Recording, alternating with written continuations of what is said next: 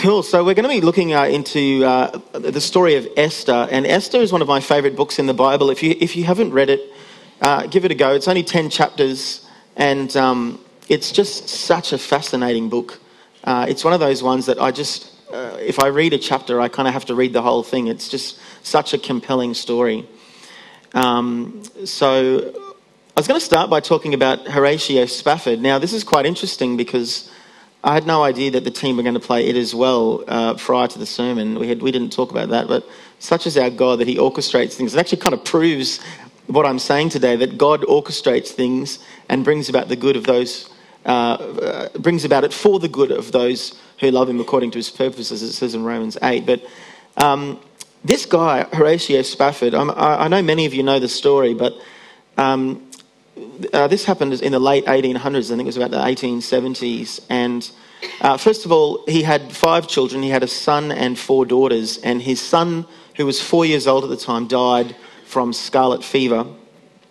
And obviously that was very tragic. And he actually then, a couple of years later, thought, I'm going to take my family to Europe. He was living obviously in America. I'm going to take my family to Europe on a bit of a holiday. He also wanted to go and see his friend D.L. Moody preach. But he sent his family on ahead of him, and because he had a few things to fix up with his business before he left. And on the way there, the ship hit another ship and sank, and his 4 daughters also passed away in that accident. And his wife survived. And so, of course, Horatio found out about this. And many years later, they had more children. And it was one of his daughters that was born after that said that as her dad was travelling over the very spot on his ship, over the very spot where his daughters passed away, he wrote this song, It Is Well. When peace like a river attendeth my way, when sorrows like sea billows roll, whatever my lot, in other words, whatever happens, thou, God, has taught me to say, it is well with my soul. Man, that's just courageous. Then, of course, in the Bible, there's the story of Job. And Job lost all of his animals, all of his servants, his house and his property, and then all of his daughters and all of his sons, all in sort of the space of about a few minutes. He'd lost absolutely everything. And it says in Job chapter 1, at this Job got up and tore his robe and shaved his head, and then he fell to the ground in worship and said, naked I came from my mother's womb, and naked I will depart.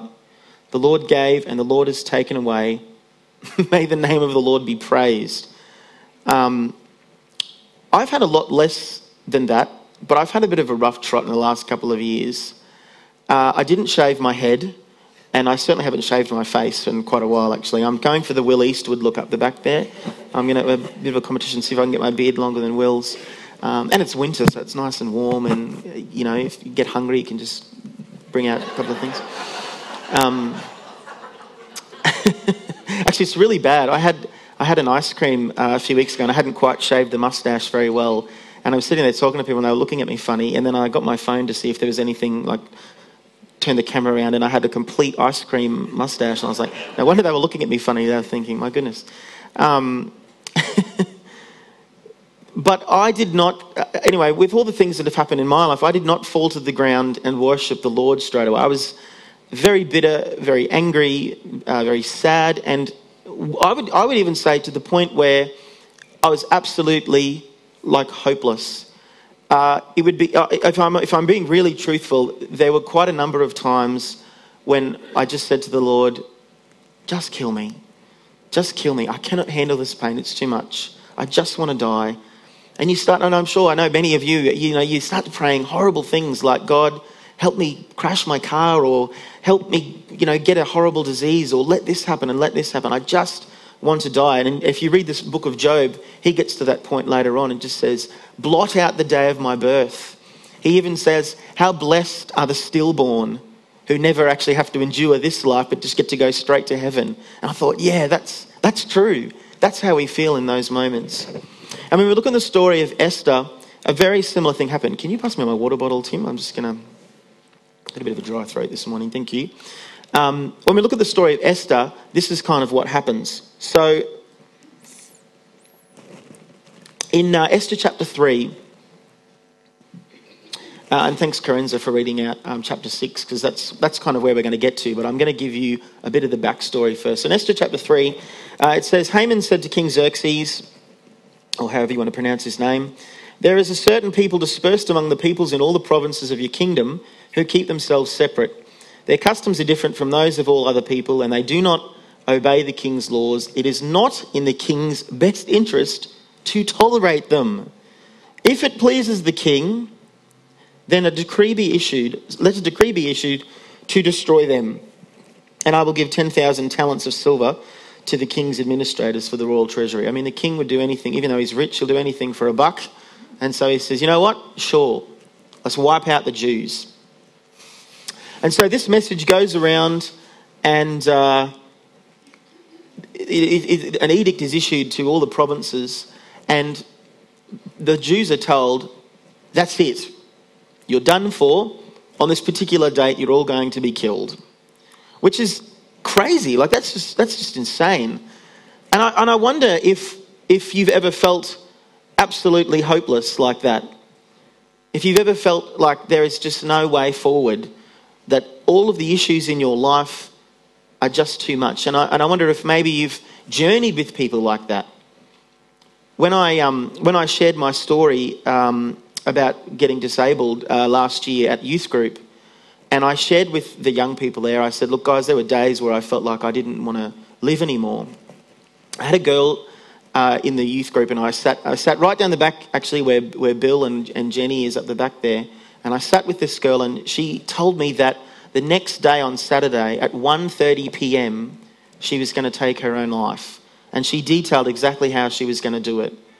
And I know as a youth pastor what the process is, and sadly that wasn't the first time I've sat with a young person who said that. But it was just crazy, and the good news is she's going really well. I was able to call one of her parents who came, and we've journeyed through, and she's actually doing really well. She's actually made a commitment to God in recent weeks even, and that's really cool. And it's amazing how God used my sort of desperate situation to touch another person's life. And I thought to myself, maybe that's one of the reasons that God's allowed me to go through this bit of a bumpy journey. And I wonder in your life, if you're able to look back and go, I wonder if that's why God allowed me to go through that bumpy journey in order to glorify him, which I know sounds a bit, sometimes people think, oh, just to glorify God. I know I used to mock God in those moments. Oh, I bet you this is going to bring you glory one day. Thanks, God. And you're just so, I don't know, I felt so sarcastic and so annoyed. But then when it actually does happen and you see it, you go, wow, I don't think that actually could have happened any other way.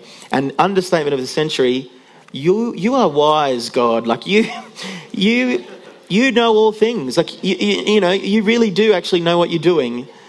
And I don't like what you're doing, but I will go with it because it's bringing you glory.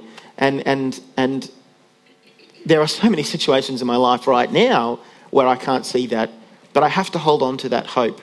And it's interesting because what happens in Esther, we see here the king took his signet ring from his finger, blah, blah, blah, basically just saying, yep, I'm gonna destroy the Jews. And down the bottom there, when Mordecai learned of all that had been done, he tore his clothes, he put on sackcloth and ashes, and went out to the city wailing loudly and bitterly. I mean, he was mourning, he was grieving as if someone had died already, because he knew the fate of the Jews. Like, this is it, we are done for.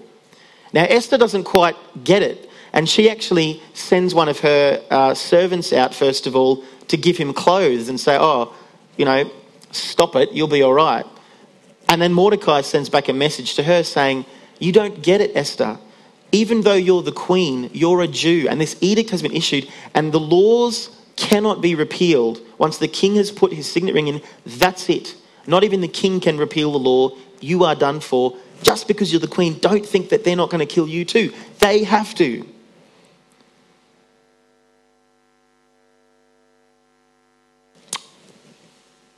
And all of a sudden it starts to sink in for Esther that, wow, I am going to die. I don't know how old she was. I don't think she would have been very old at this point. But it's like, that's it. I'm done for. I'm out of here.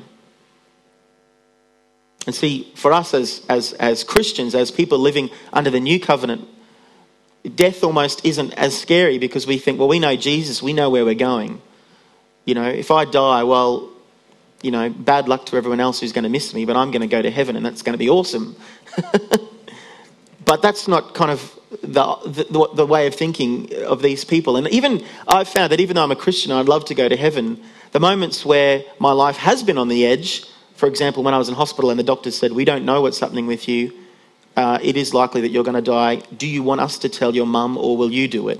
It's like, whoa, hang on a minute. That is insane. I got to get my head around that. And it took me a couple of days before I could actually sort of say something. And of course, God being God intervened and they found what was happening with me very quickly after that.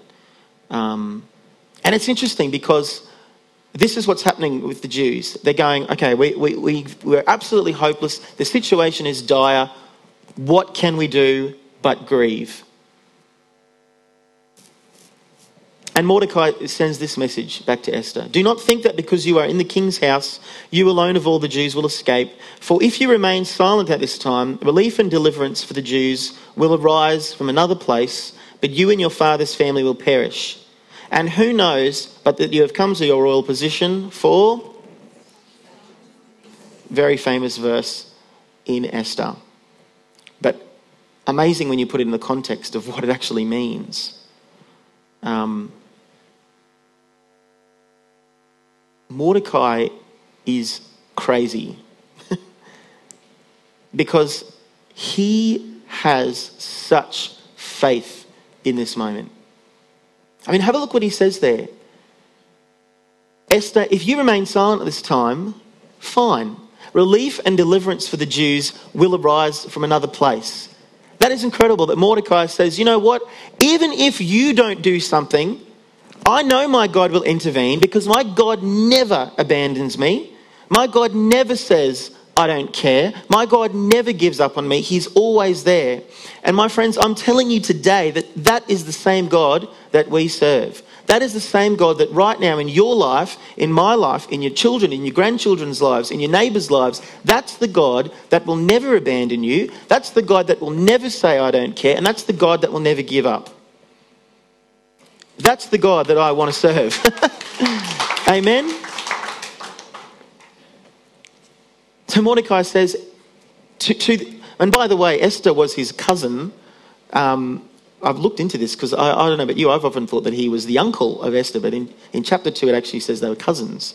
Obviously she was a lot younger. And he raises her himself. It says that the Bible says that she didn't have father and mother. She was an orphan, we can safely assume. So he raised her. So this is like his daughter. And he says, even if you don't do something, well, God will use someone else. And it sinks in for Esther and she says, I will go to the king even though it is against the law. Crazy that it's her husband, but she's not allowed to actually even talk to him unless he says, oh yeah, I want to speak to you, by the way. And he hadn't seen her for 30 days, but she said, you know what? I will go to the king even though it is against the law. And she says this, and I think this is even more wow than such a time as this. She says, and if I perish, I perish. I'm going to put it all out there. She says, you know what? I am going to, as you have done for me, Mordecai, as you have looked after me, as you have raised me as your own, I will put it all on the line for you. I will pay you back for what you've done to me, even though I can't really, but I will do what I can. It's a little bit like, you know, if I liken it to this, I know my mum comes and helps me quite a bit with wheelchair life, and it's quite pretty crazy, but mum's got a bit of a funny nerve in her, is it your hand or wrist or something at the moment? And she laughs, she goes, oh yeah, I've got one nerve that hurts and you've got all of this. But as a son, I'm like, no, I really care, you know, be careful. And a couple of times when she's lifted things or moved things and she's gone, ooh, I go, oh, no, stop, no, that can't happen. Don't lift anything, stop doing what you're doing, go and have a rest or something. So Esther puts it all on the line for God, but she puts it all on the line for Mordecai, and she puts it all on the line for the Jews. And as the book of Esther goes on, later on in chapter 7, Esther is accepted by the king. You know, he holds out his golden scepter to her. That's the only way you could either killed you or accepted you, depending on what mood he was in. And she fasted for 3 days before that, and she got the Jews to fast. There was this really big, she didn't just go, all right, I'll go and see the king right now. I mean, they really prepared. They really prayed. You can imagine those 3 days. I don't know how long I've only ever fasted for a day. And by the end of the day, I was like, give me some food. This is crazy. But they've fasted for 3 days. Then she approaches the king. He accepts her, and eventually she says, can we do something about this law? She says it in a bit of a different way than that. But something happens before that. There's a few things that happen just before that she goes and asks the king that show that God always wins. That not only does this God care about us, not only does this God not abandon us, not only does this God never give up on us, but he can't be defeated. Nothing can beat God. God wins. The story of Jesus proves that. Oh my goodness, he's dead on the cross. That's it. The Son of God wiped out. The disciples are in despair, even though he's told them, I'll rebuild the kingdom, I'll rebuild the temple in 3 days. Comes back and is resurrected and is raised to life to show, you can't even kill me because I'm that good.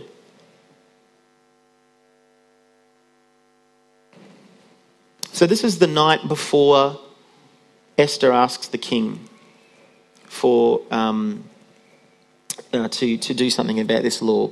It says, that night the king could not sleep, so he ordered the book of the Chronicles, the record of his reign, to be brought in and read to him. And it was found recorded there that Mordecai had exposed, whatever those two names are pronounced, two of the king's officers who guarded the doorway, who had conspired to assassinate King X, we'll call him.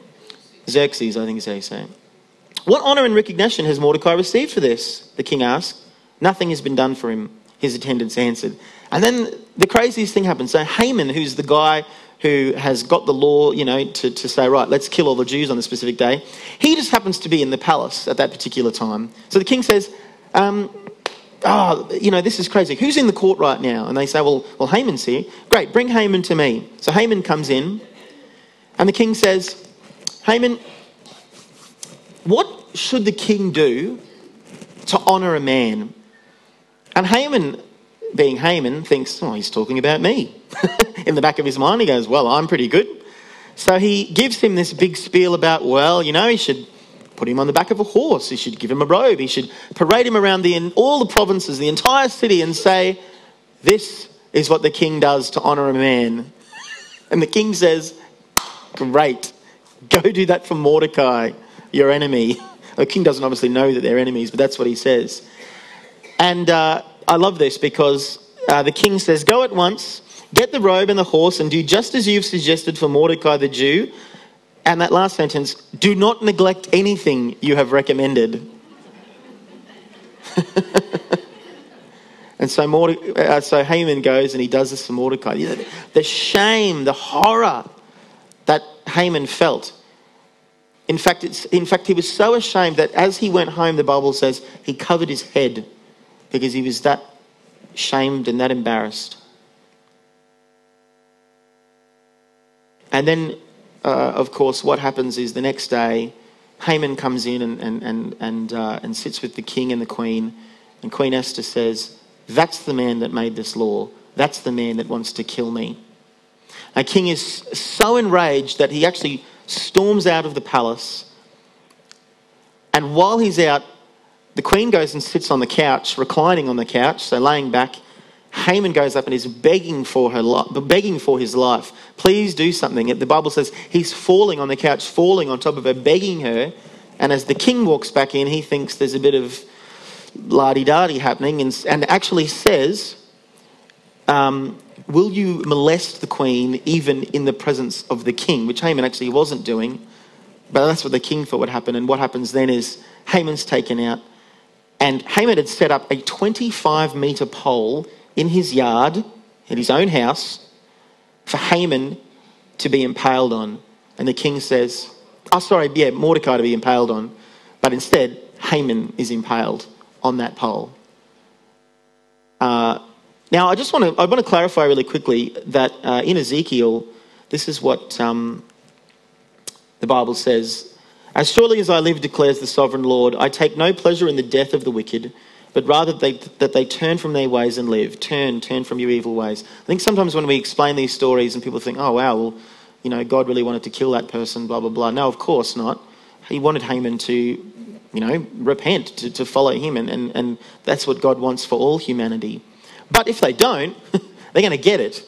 And that's what happens to Haman. He's hard-hearted. He's prideful. He comes against God. And I just want to go back a couple of verses, back to Esther 6:13. When Haman actually went home that first time, his advisors and his wife Zeresh said to him, since Mordecai, before whom your downfall has started, is of Jewish origin, you cannot stand against him. You will surely come to ruin. Even his own wife and his own advisors have told him this night before, don't do this. It's not going to work. You're not going to beat the God of the Jews. But as I've just explained, he does. He goes, he tries his best and he fails. And because of his pride, he's killed.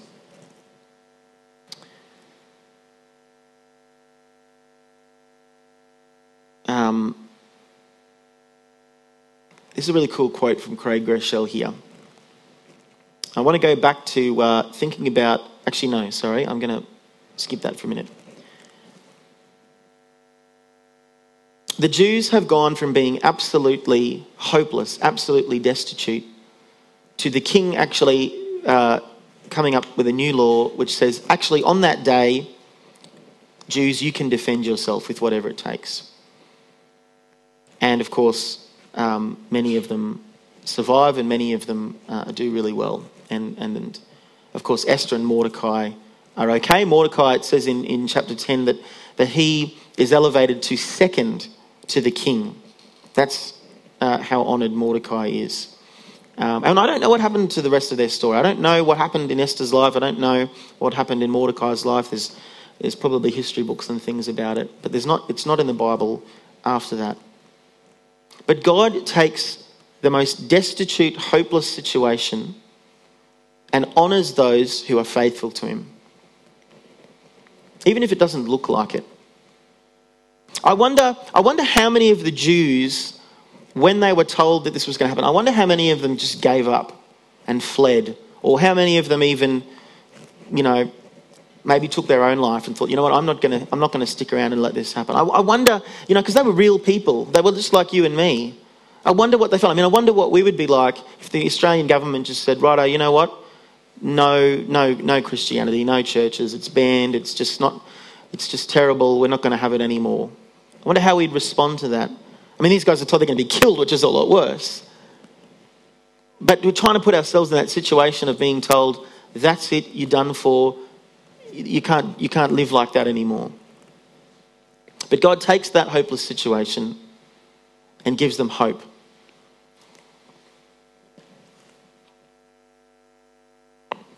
Craig Groeschel says this: what do you do when you're in the valley? You remember what God has done when he comforted you, when he guided you, when he answered your prayer exactly the way you wanted him to, and when he didn't do what you wanted. But sometime later you realised it was exactly what you needed. And you dare to believe that what he's done before, he will do again.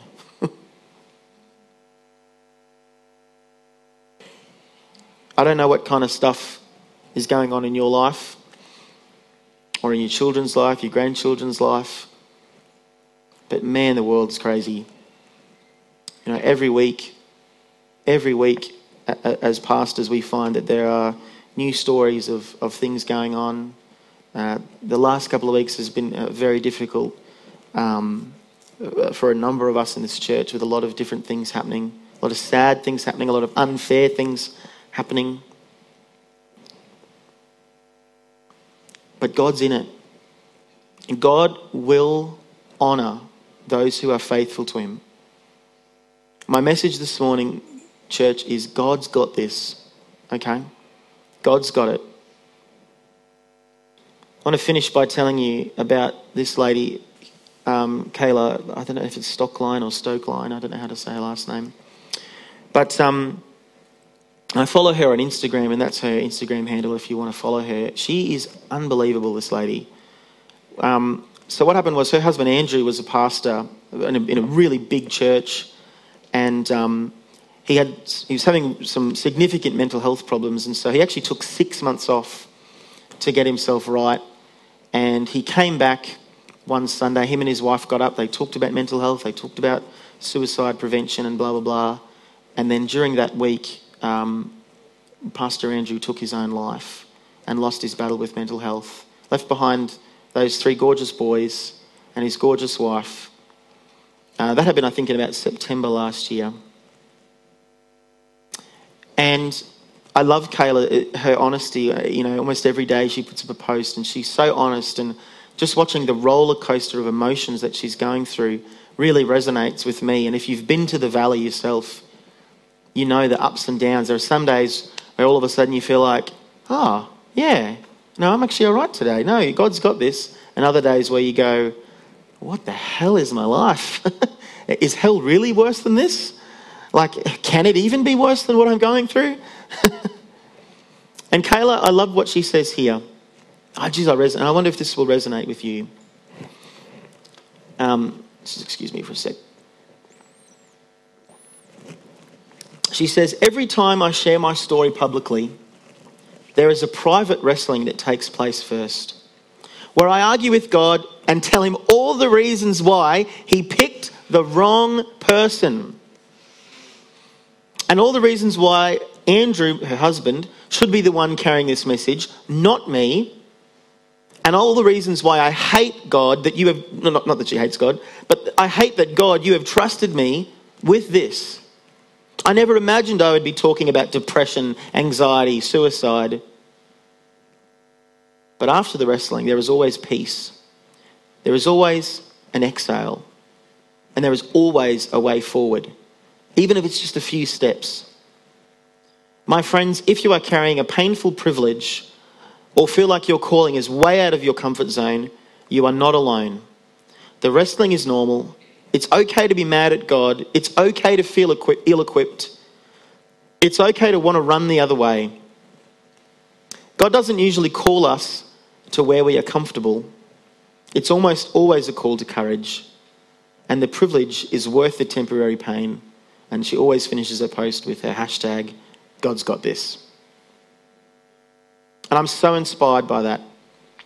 And it's funny because so many people come up to me and say, oh, Josh, you're such an inspiration. I get that word, inspiration. Lots of friends from other churches and things. Oh, wow, you're still in ministry. Oh, wow, how do you do it? You've been through this. You know what? I didn't have a choice. The only choice I had was either to give up and lie down or just get on with it. And my friends, let's get on with it because God is at work. We may not agree. We may be like Kayla. We may not agree with, that he's picked the right person. I don't know how many times, my mum and dad can probably tell you how many times they've heard me when I've been crying, in the shower or wherever I've been in my room, just saying, I'm not the right person. I'm done. I don't want to do this anymore. I quit. I want to lie down. Just give me my legs back. I'll go and do a factory job or something. I don't care. But then when I get out there and I see what God is doing and I see the way that God is somehow using broken old me to touch people, I just think, yeah, this is worth it. And one day we're going to look back on it all and we're going to laugh and we're going to say, wow, that was hard. But man, wasn't it worth it? My friends, why don't you stand and we'll get the band back up. But I'm going to pray Psalm 33 over us. So let's stand, if you can stand. Our God, we wait in hope for you. You are our help and our shield. In you our hearts rejoice, for we trust in your holy name. May your unfailing love be with us, Lord, even as we put our hope in you. Yeah, God, you've got this. We just trust that you know what you're doing. You know the way forward. And Father, I pray boldly that it's not too painful. But God, I really pray that you will be glorified, whatever it takes, God. Just like Horatio Spafford, whatever our lot, it is well with our soul. We love you. We praise you. And I especially pray today for those who just aren't there at the moment. That just aren't feeling it today. That can't see a way forward. God, show them. Reach out to them. Touch their hearts. Touch their lives. In Jesus' name, amen.